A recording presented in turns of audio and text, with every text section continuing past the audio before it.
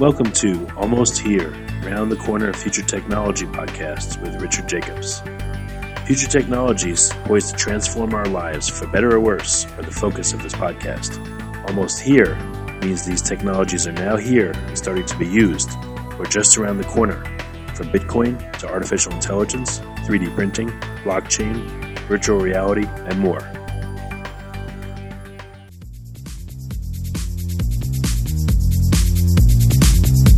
Coming to Dallas, Texas, September 14th, 15th, and 16th, 2018, the Blockchain and Future Tech Expo. This is going to be a gigantic conference of over 5,000 people. We're going to be talking about blockchain and its applications. We're going to be talking about quantum computing, cybersecurity, artificial intelligence, and several other future technologies that are poised to and actually changing our lives as we speak. Here's why you should attend. As you may know, early adopters are the ones that investigated and profited from things like the gold rush in the 1800s, from the dot-com boom in the 1990s, from the internet boom in 2005, from the smartphone explosion in 2007, from the real estate boom that ended in 2008, and of course, from the Bitcoin boom that started in 2012. Early adopters act now. They don't wait till later. They go out west first. In their covered wagons, they find the biggest gold nuggets. If you consider yourself an early adopter and you want to find the biggest nuggets, then you owe it to yourself to attend this upcoming conference. Blockchain is going to affect how we control and store our medical data, how we send money around the world, how we bank, and more. But artificial intelligence, quantum computing, and cybersecurity will play a pivotal role in our lives as well.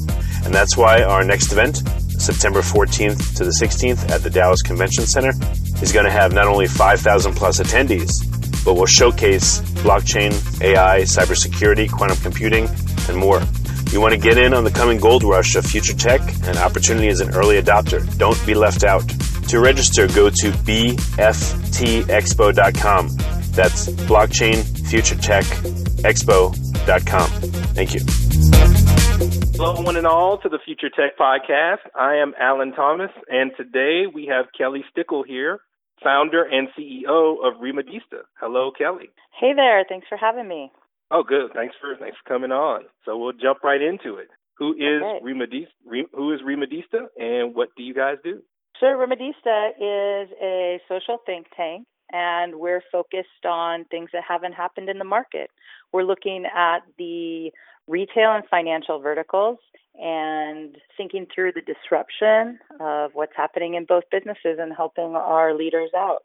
So what inspired the creation of the company? Or were you already in the space? Or, well, like I said, just give us a little bit of background on the creation of the company. Absolutely. I kind of grew my wings or grew up in management consulting, and I was working in recruiting, then vendor relations and alliance partnerships, and also started building educational events around mobile around 2009-10, and started to see that women leaders were at conferences, but not on the stage, sometimes challenged getting certain men off the stage, a lot of selling, but really wondered where the education was. And so when my former CEO sold his business Acuity to Accenture in 2013, I jumped off and decided that I would see if I could build a business thinking about the way women buyers research, buy, and sell, and build a community that would support that. So I set out to do that on my own. Awesome. So, and let me just ask, because I'm sure someone in the audience is already thinking this. What does the name Remadista mean? How did it come about? Back at that time, it was retail and mobility distilled. So we knew that mobile was taking off, but that it was going to be much more than the play of the phone, and that it was the idea that your customer will be able to do whatever they want, whenever they want, however they want. And since that, we've sort of evolved from just retail looking at finance as well, and really that section where the transaction happens. So you wanted to make sure your name reflected that. Yeah, at the time, it just seemed like a good way to create a name, and we were not sure where we were heading, and that's the combination we used. Okay, great. Like I said, I'm sure someone had that question, so I figured I would ask it too. You're right. Everyone asks that question. It's a good one, and it is interesting, and I figure you can probably market and build a brand around any name. Oh, definitely, definitely. I've seen a few doozies myself. So if I'm a new client with Remadista, engaging with you guys, what's the onboarding process like? Well, right now, our main customer are technology and service providers who are looking to do business with retail leaders. And the way we work with them is our business is a community business model, so we use purpose to attract our customers. And so we pull in our tech and service partners to do the research projects and the collaboration. And then we also engage our retail leaders to join us in helping solve the future. And our purposes are to educate brands, cultivate women leaders, and connect globally.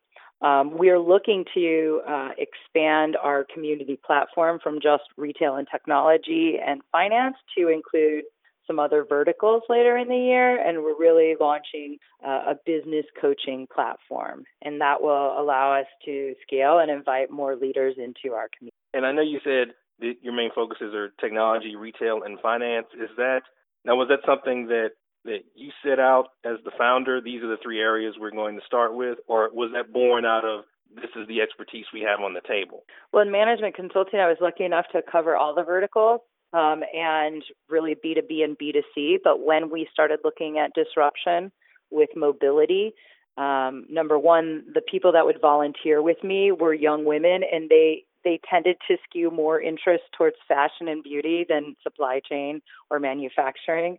And then at the same time, the businesses that had the most propensity to test without being limited by regulatory issues was retail.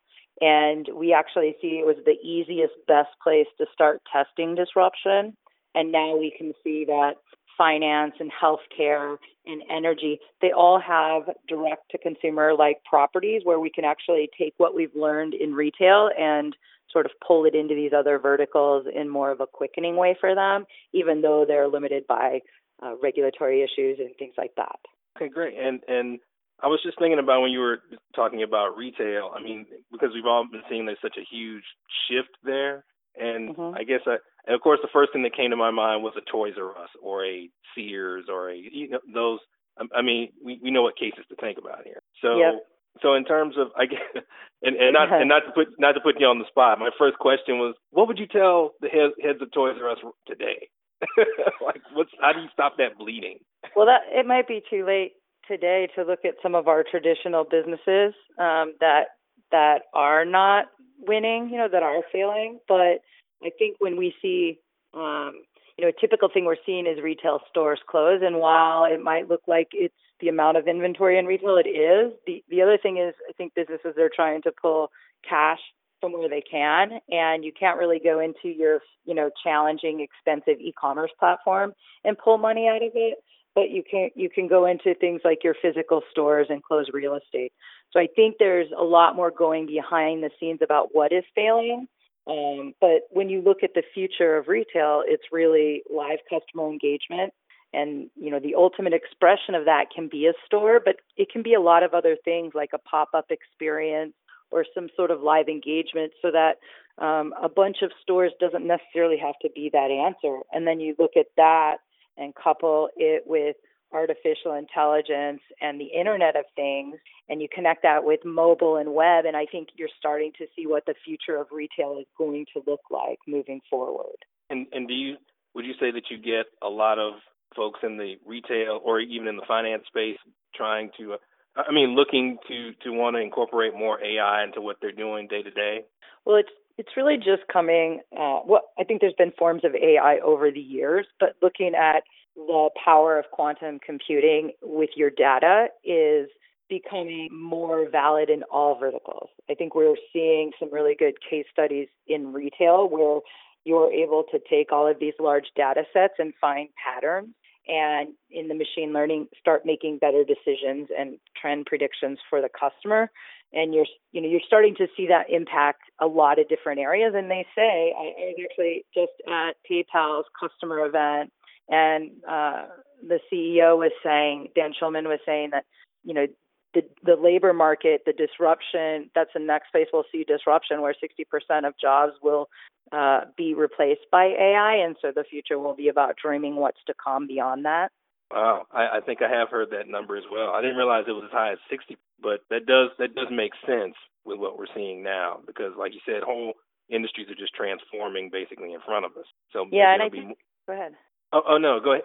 Go ahead. I was just saying I was just saying that like I said, I think whole industries will just change in front of us. Maybe in the future it'll be more about maintaining or creating programs and applications more or less than hands-on work. Yeah, it is interesting. And then when you look at retail, some of our projects this year or last year, we're looking at augmented reality, the Internet of Things, what is blockchain and how is Bitcoin transacting on that? And then you start to see that this year artificial intelligence really became the forefront.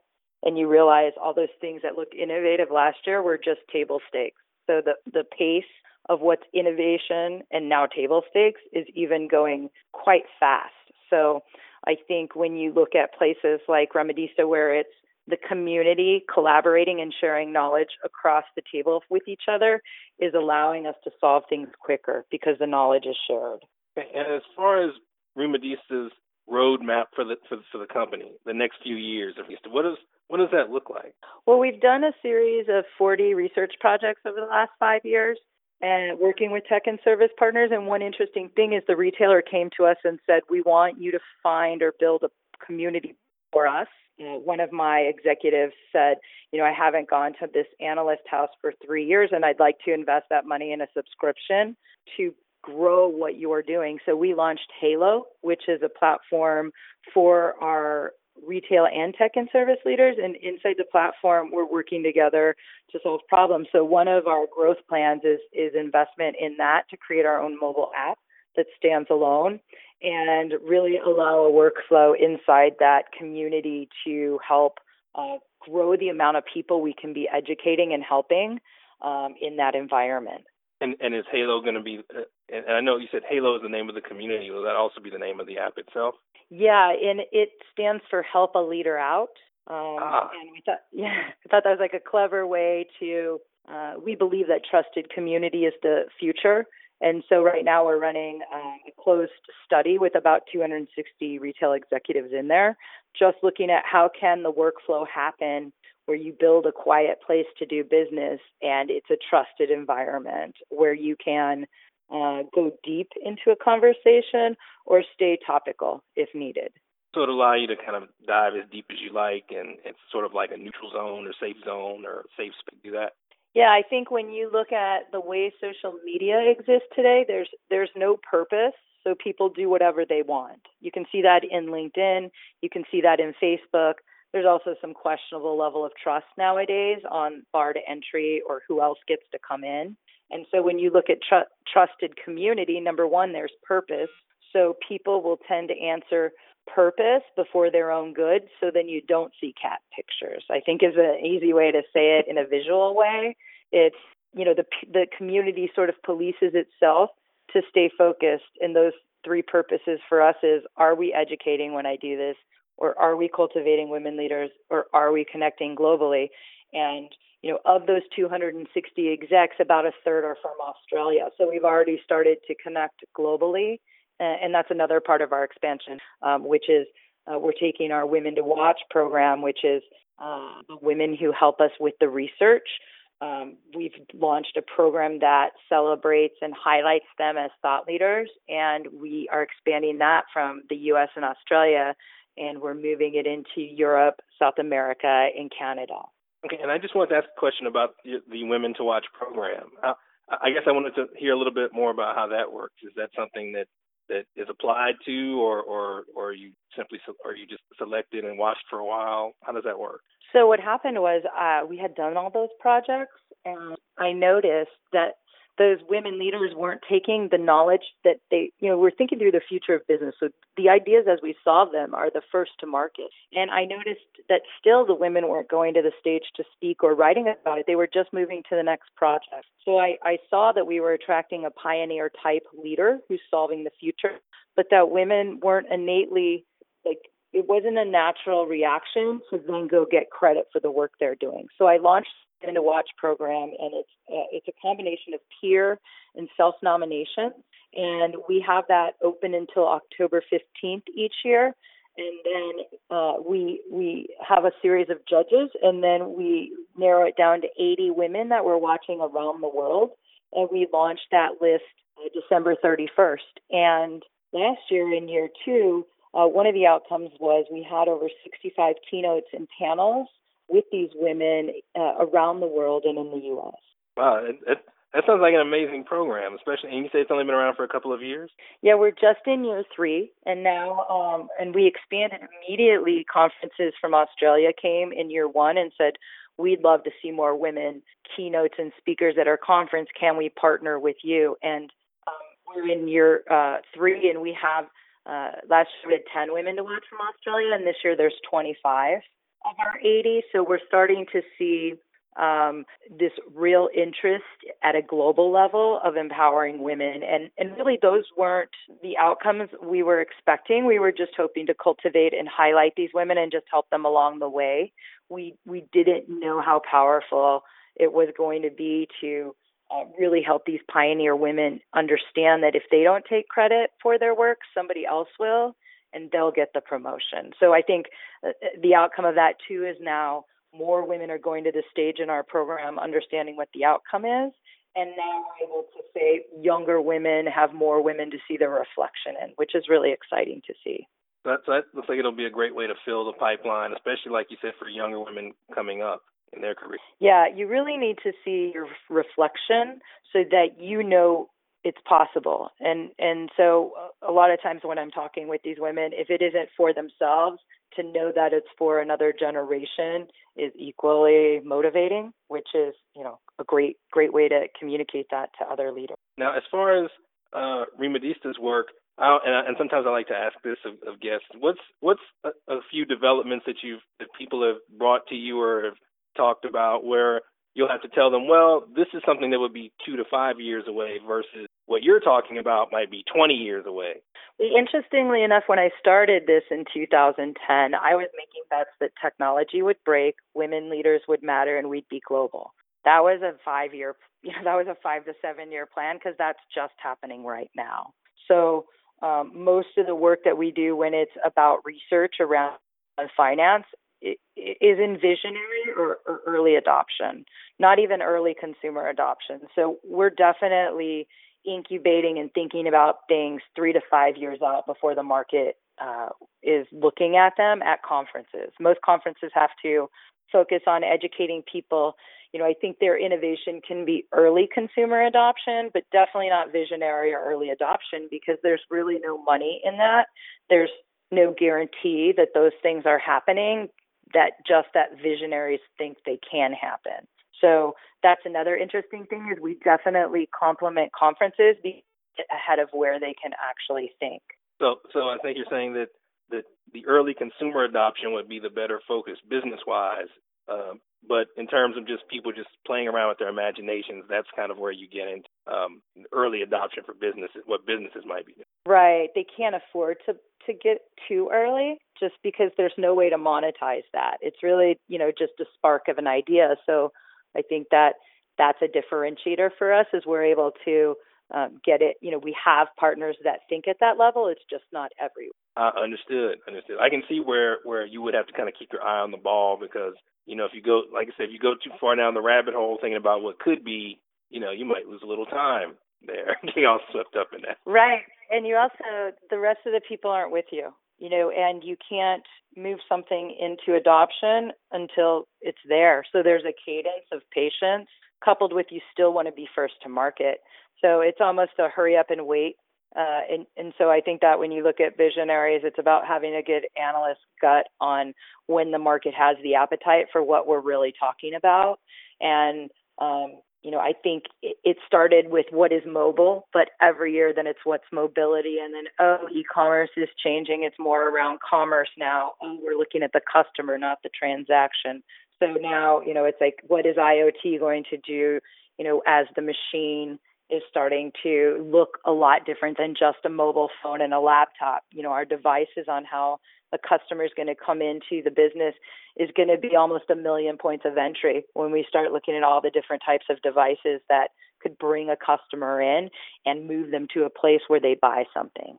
So the field would be huge in terms of like you said, the field would be huge in terms of like points of entry as opposed to they say by 2020, 2/3 of those entries and transactions will come from things that aren't here now.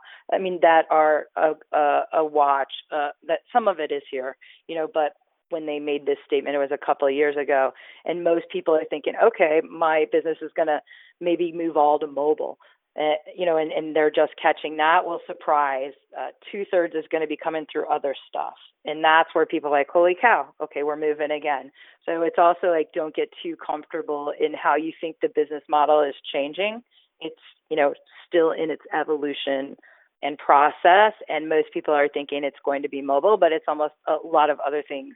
And that sort of flattens out when you start looking at some of the stats in the market. Wow. So what's one big takeaway that you want our listeners to come away with thinking about Rimadista? Well, that if you're looking for, what's to come, that what's to come in the future of retail and finance, and you're looking for it to be distilled in a simplified way that all of your business can understand, we're a great place to come to for collaboration. There are a lot of different ways for partners to work with us, and really all of that work that we do funds our Women to Watch program that really cultivates women leaders to the next level. So anybody who has interest in, doing business in a retail or finance community, we're a really great partner doing business in a new way. I love that answer. you covered everything. Yeah, you covered everything we've talked about.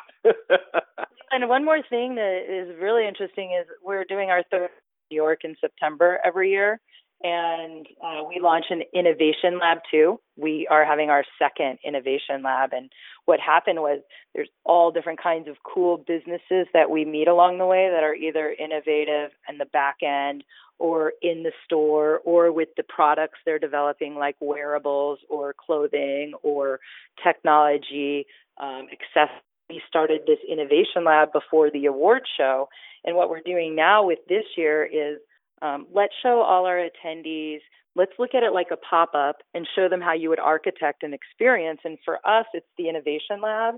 But for a retailer, that could be clothing or things or beauty, depending on what they want their pop-up experience to be, but actually show them how to architect it and then, drive them to the experience and through it in a guided way the day of the event, and then sort of educate them on what we're doing. And then following the event, give them the data on what we measured, and they have that real-time experience of being in that lab, having the pop-up experience. And then I think ultimately we want to tie in, look at that crazy innovation, but how do you really tie it into your legacy systems and integrate that on the back end? So we think this really fun lab will be this 4-part educational series, and what a better way to learn about all of this through hands-on understanding.